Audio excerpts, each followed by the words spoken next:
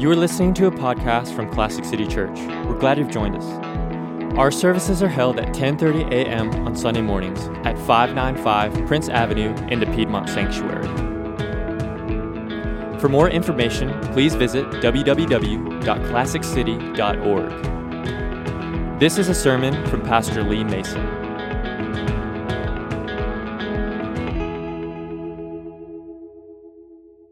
If you have a Bible with you, turn to the book of Colossians. It's in the New Testament. The book of Colossians, almost toward the back of the Bible. Whenever you're going through the New Testament, you know, we have Matthew, Mark, Luke, John, the Gospels. And then you have another historical book called the book of Acts. And then you have the writings of Paul, which are from the book of Romans, and it ends with what they call the pastoral epistles, Titus, 1st and 2nd Timothy, Titus, and there's just one book called Philemon on the end of it. Those are all Paul's writings.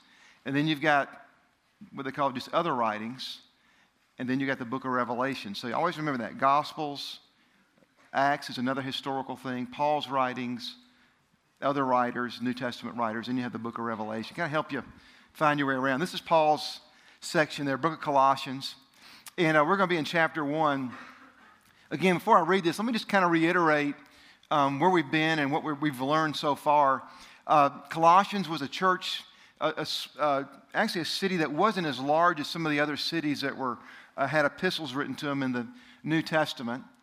The church was started in the mid-50s, more than likely, mid to early 50s, by a guy named Epaphras, one of Paul's disciples that he worked with and raised up in ministry. And Epaphras went there and started churches, several churches in that area. And the people of that area we would describe as being animistic. And what I mean by that, their religious background is they believed spirits weren't everything.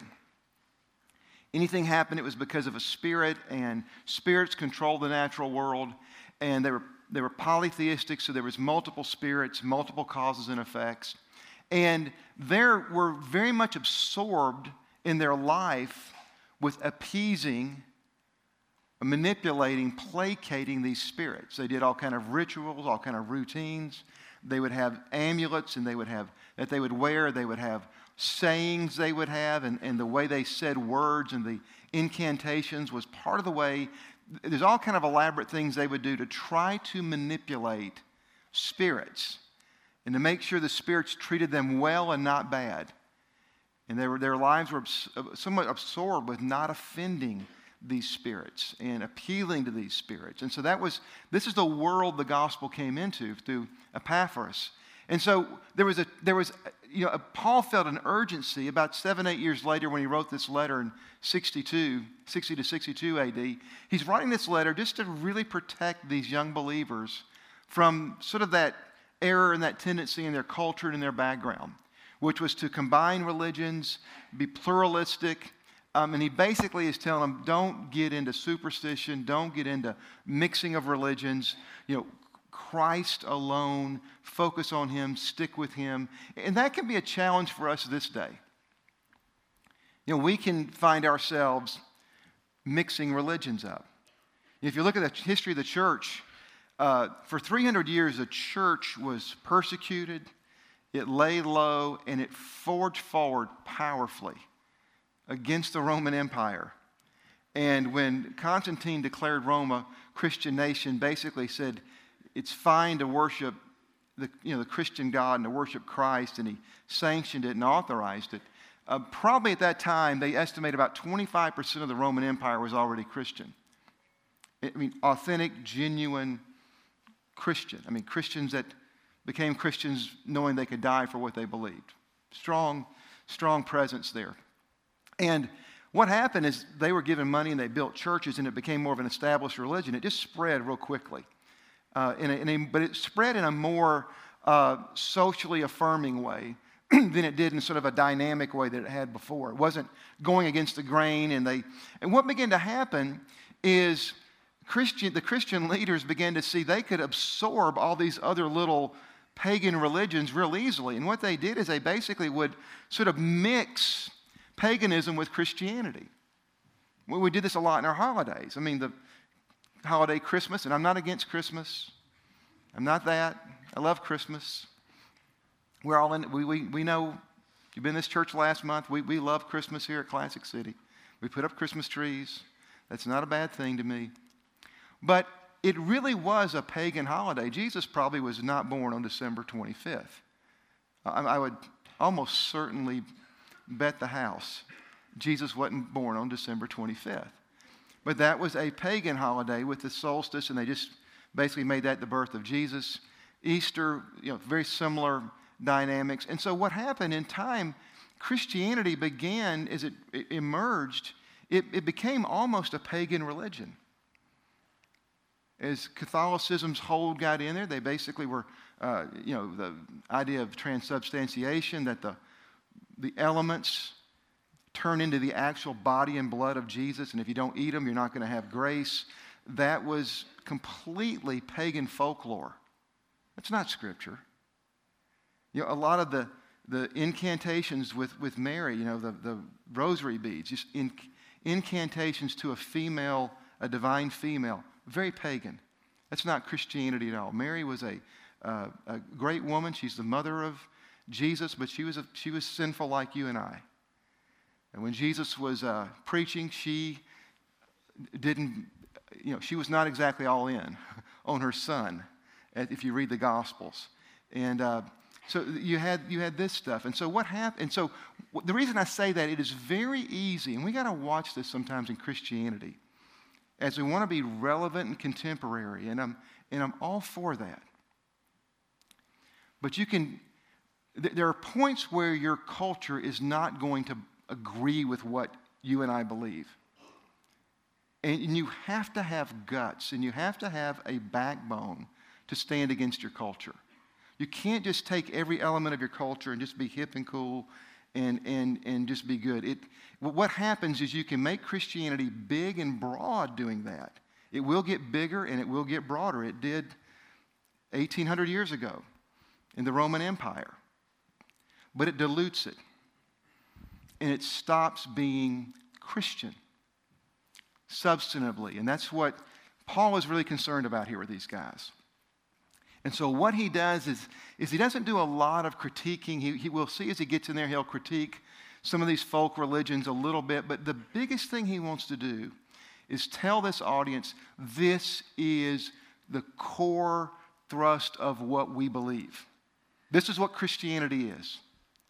And these are things you need to pay attention to. And so he's going to kind of really pay attention to really big, major truths of the Christian faith. And he's going to tell them to sell out on these truths, be absorbed in them, get into them, and that they'll have a tremendous effect on you. The first week we looked at how the gospel's dynamic, how it is powerful around the world, and it's powerful within us. And he said, because of that, be filled with the knowledge of his will. Be absorbed in God's will.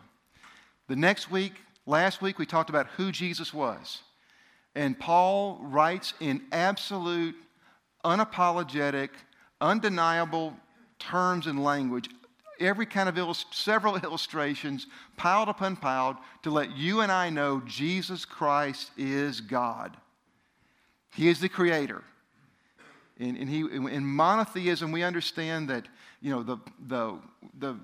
there is one God, but he became human, an eternal, infinite, immaterial God who created everything, and who thought everything up, and whose brilliance is the reason everything works together the way it is, became a human being in Jesus of Nazareth.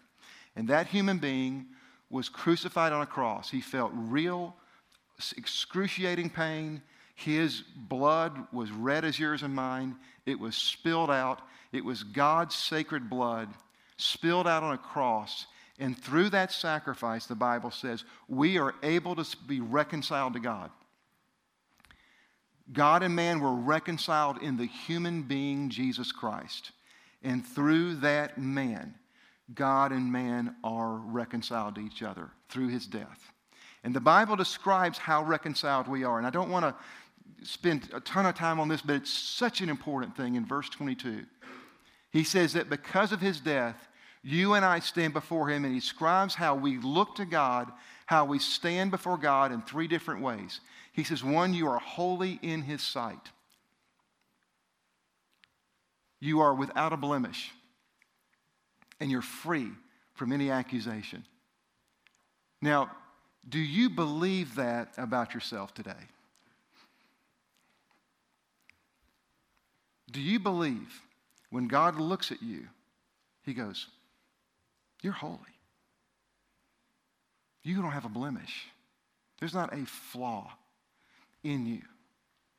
Do you stand before God with free of any accusation, free of any charges, free of any offenses, free of any crimes? Do you know you stand before God that way? Do you know that blood shed on a cross is that powerful and that magnificent?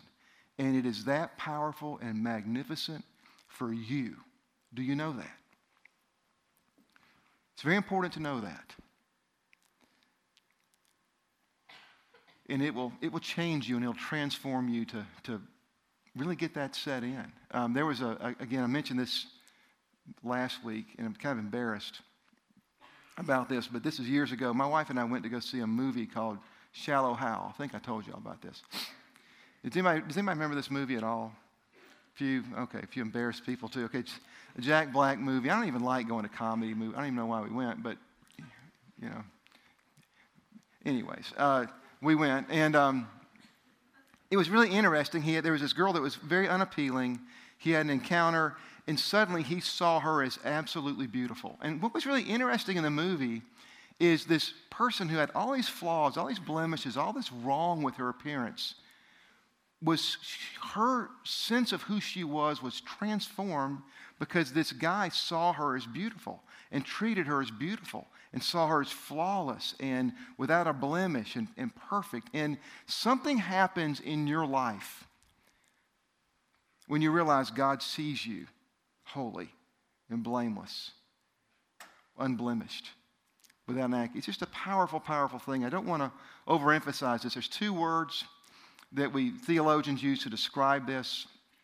One is called the word propitiation. It means to remove any judgment.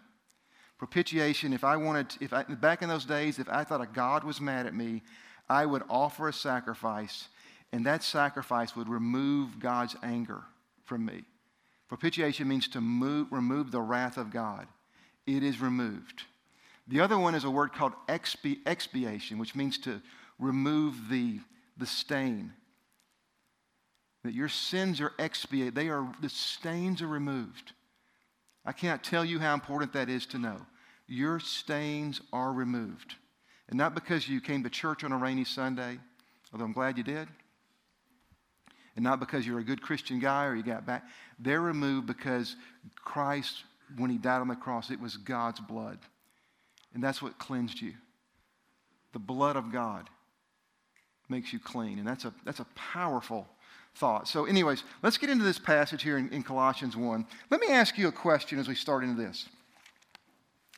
If I were to ask you, what is the single most important truth in Christianity in terms of you experiencing salvation? It's kind of hard to say what's the most important, but in terms of impact on your life, what truth do you need to know and know well?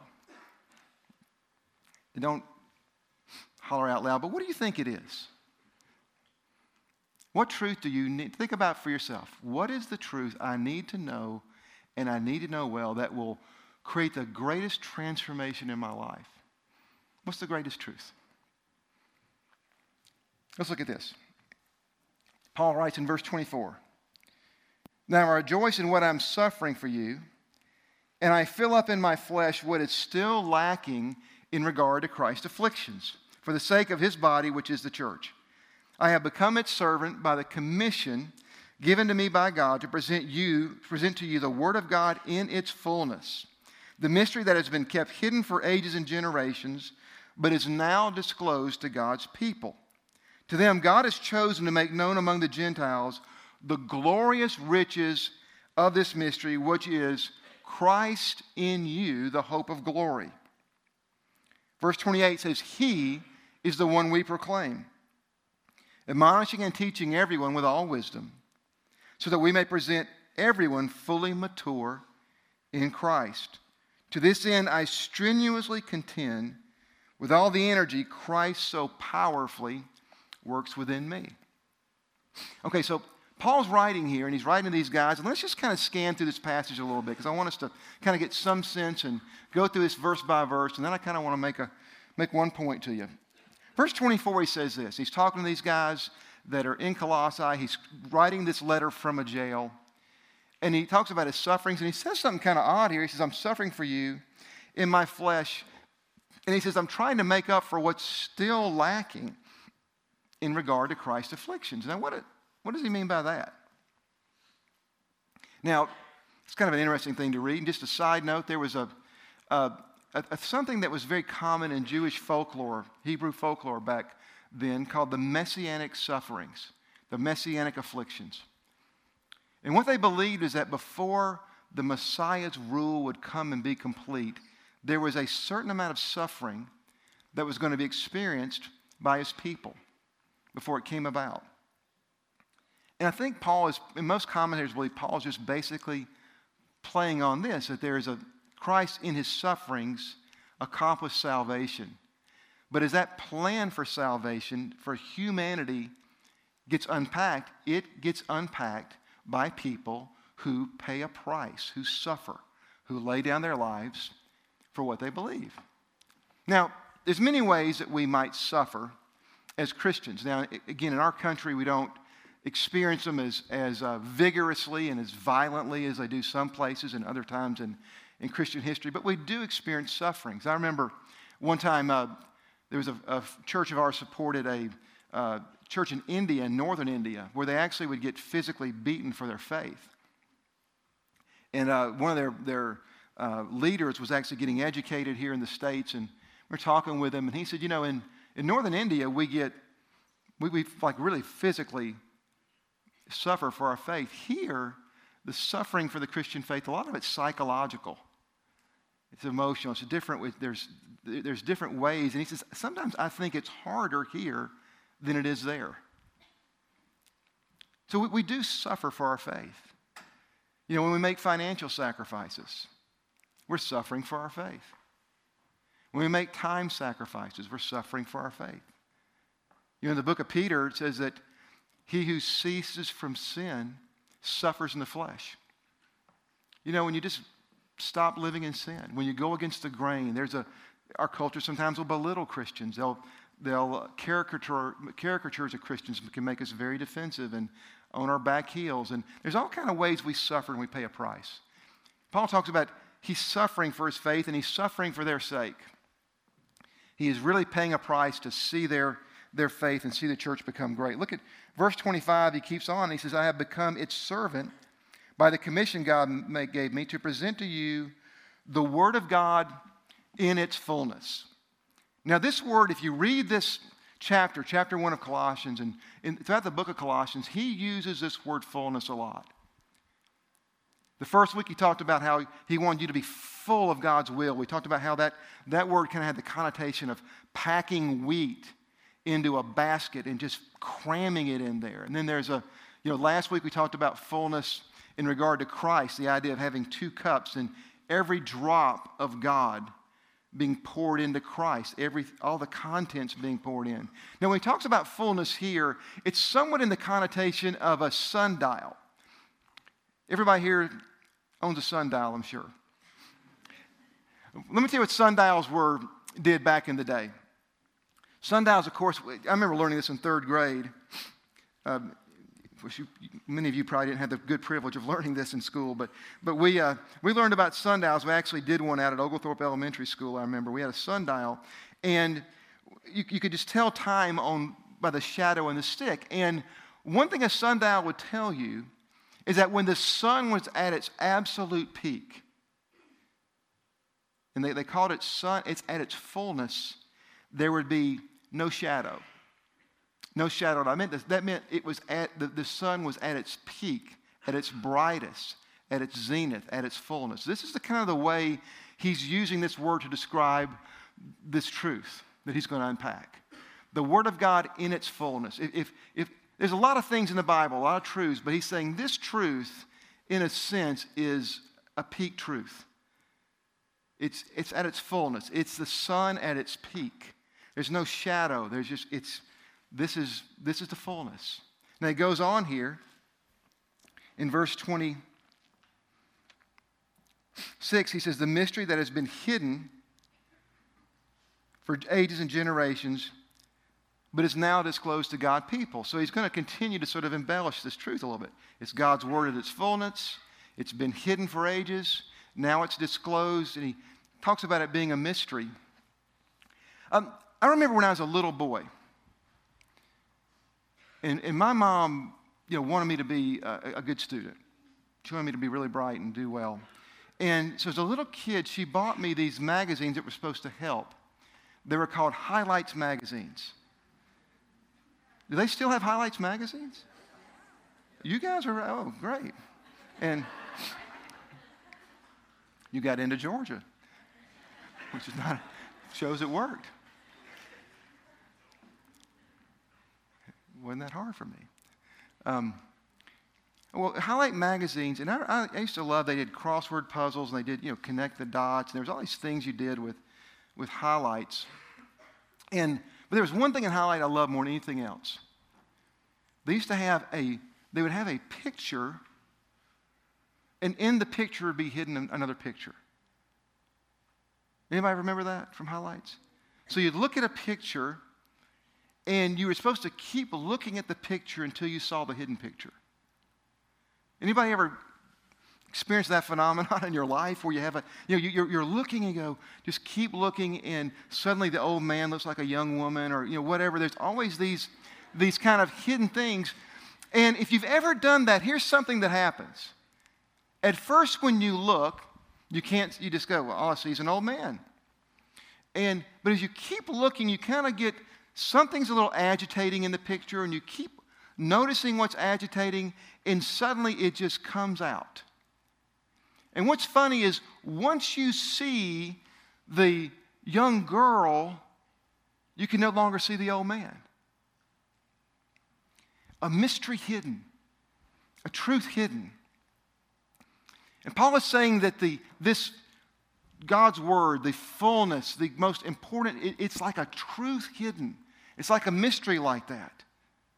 It's a mystery you finally see it. And once you finally see a mystery, you can't see. If I remember watching a movie that was a famous movie called Usual Suspects.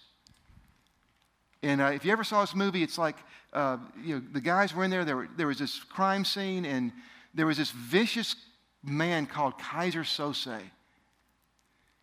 And this police is trying to find him. He's killing these people, and he's interviewing this guy he's kind of lame, and he's scared to death, and he just whatever, and he's just telling this guy all about Kaiser Sose, and you just get more and more scared of him, and he's more and more mysterious, and then he lets the guy go, and as he's walking down the street, they let you know that guy he was talking to was Kaiser Sose. And you freak out and go, oh gosh, and then you look back on it and go, oh yeah, that's exactly, when you think about it, that's what a mystery is. It's something hidden, but once you see it, once you discover it, everything becomes clear. And here's what can happen in our Christian lives. There can be an empowering truth that we just never see. We never see. And we just miss out. We just come up short. We just never experience its full worth. And he's talking about this mystery hidden. And then he goes on here in the next verse, verse 27.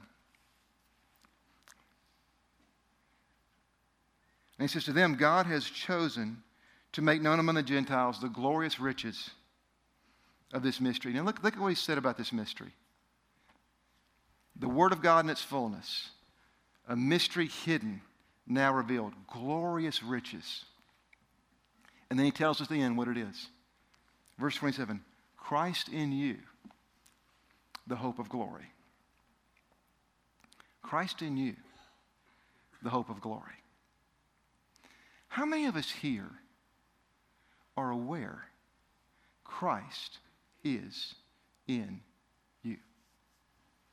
Christ in you. Now, what does he mean by that? Like the Jesus who lived 2,000, is he kind of running around in your soul? No, that's not necessarily what he means. There's a conversation that Jesus had with a religious leader in John chapter 3. His name was Nicodemus. And he was a guy who was with a group called the Pharisees. They had all the answers. They were theologically astute, moral. They were the guys. And Jesus didn't agree with them all the time. They had a lot of back and forth. And Jesus was working miracles. And Nicodemus comes to him at night because it wouldn't have been cool to do it during the day. And he basically gives up. He says, look, there is no doubt God is with you based on the miracles we see. There's no doubt. And then Jesus said something to him remarkable in John 3:3. He said, Nicodemus, unless you're born again, you'll never see the kingdom of God. And Nicodemus is like, well, what do you mean be born again? And Jesus says, you're born of water, which means natural birth. When a woman has a child, water comes out. You're born of water. But she says, you must also be born of spirit. In other words, the Holy Spirit has to bring you into the kingdom of God. Something supernatural needs to happen in you. When Paul describes this, the indwelling of God, the life of God in the soul of man, the empowering presence of Christ within you, something he covers all throughout the Bible. In 2 Corinthians 4:7, Paul makes this comment. He's talking about the Christian life, how it was a battle for him. That he was like going against a stream, but he wasn't going against a stream just rowing the boat. He had a motor attached to his boat, and he was just going against a stream, and he was delighting in it. And he said that, he talked about the power of Christ being in him, and he said this, we have this treasure in an earthen vessel, that the surpassing greatness of the power be of God, not of ourselves. What is it like to have a treasure in an earthen vessel? Back in those days when in the ancient areas, rich people would caravan around and they would carry pots, old clay pots, they'd fill them with gold coins to sort of show off their wealth. And he said, that's what we are as believers. We're a clay pot. Nothing special, nothing wonderful about us, but what is within us is treasure. And he describes that treasure, the surpassing greatness of God's power. Within us. Within us. Romans chapter 8, Paul had finished in Romans chapter 7 talking about how we all struggle with sin sometimes. You ever notice that? It can be a battle. It can be a struggle. And he got to chapter 8 and he said something. He said, you know what? Your body, we know that culture can be downstream. Sometimes your own body can be downstream spiritually. You ever notice that? Am I the only one? You get temptations. You're like, oh, He says, look, how are you going to float upstream in your own body? He says, you know what? The Spirit of Christ lives in you. He says, your body is dead, but your spirit is alive.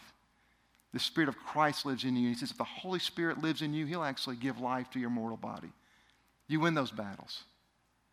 In Galatians chapter 2, Paul said, I've been crucified with Christ. Nevertheless, I live, not I, but Christ lives in me. 1 John chapter 4, the writer of John says, greater is He that's in us than he that's in the world. Peter wrote in 2 Peter chapter 1 that by His precious and magnificent promises, you and I might partake and take on the divine nature and escape the corruption that's in the world through lust. Paul in Ephesians chapter 3 prayed that the Holy Spirit would energize your inner man with power, that Christ may dwell in your heart through faith. Usually when you ask people, what's the most important truth in the Bible? The most important truth to us is God getting me out of hell and into heaven. And that's a very important truth. And I don't want to put that down. But I want to tell you this. I think there's something more to Jesus coming to the earth than to getting you and I out of hell and into heaven.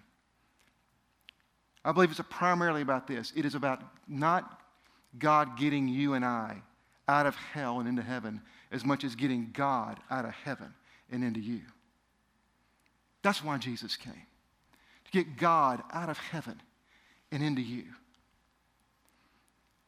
And here's the thing he's telling, and he goes on here. Look at what he says in verse 28. We proclaim Him. We proclaim Him. Him. Him. Him. We have got to start proclaiming Him. Christians are more identified by conservative political values, and now Christians are identified by liberal social values. We're identified by this and by that. We need to be identified by Him. We proclaim Him, Him, Him, Him. Admonishing everybody and teaching everybody with all wisdom, that you might be, and again, there's that word, full in Christ. You might become mature. You know, Jesus once said the kingdom of God is like a mustard seed. You could think of an acorn that gets planted, goes into the dirt, and it grows and it comes alive and it becomes a powerful, mighty tree. When a seed is complete, it's no longer a little seed or a seedling. It becomes a powerful, mighty tree. And what Paul is saying, I'm proclaiming Him.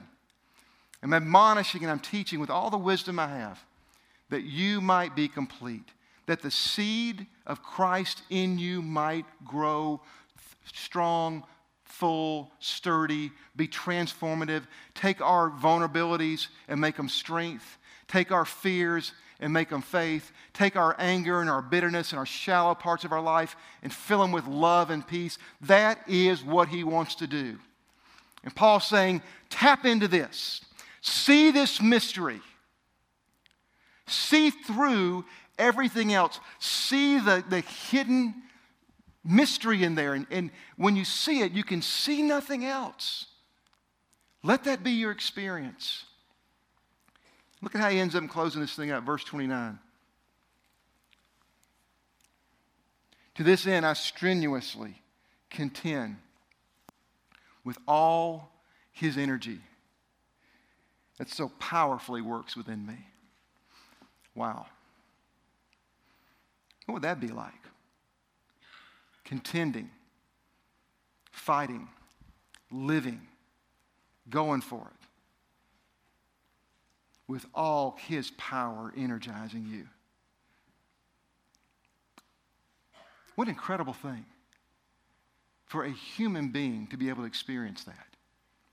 God in Christ, dwelling in them powerfully, energizing them. In these fights we face spiritually, with ourselves, in our culture, with whatever, God's energizing powerfully within us. That is the greatest fullness truth you can get down in your life. Christ in you. It's the Word of God in its fullness. It's a rich, glorious truth, hidden for ages. Christ in you.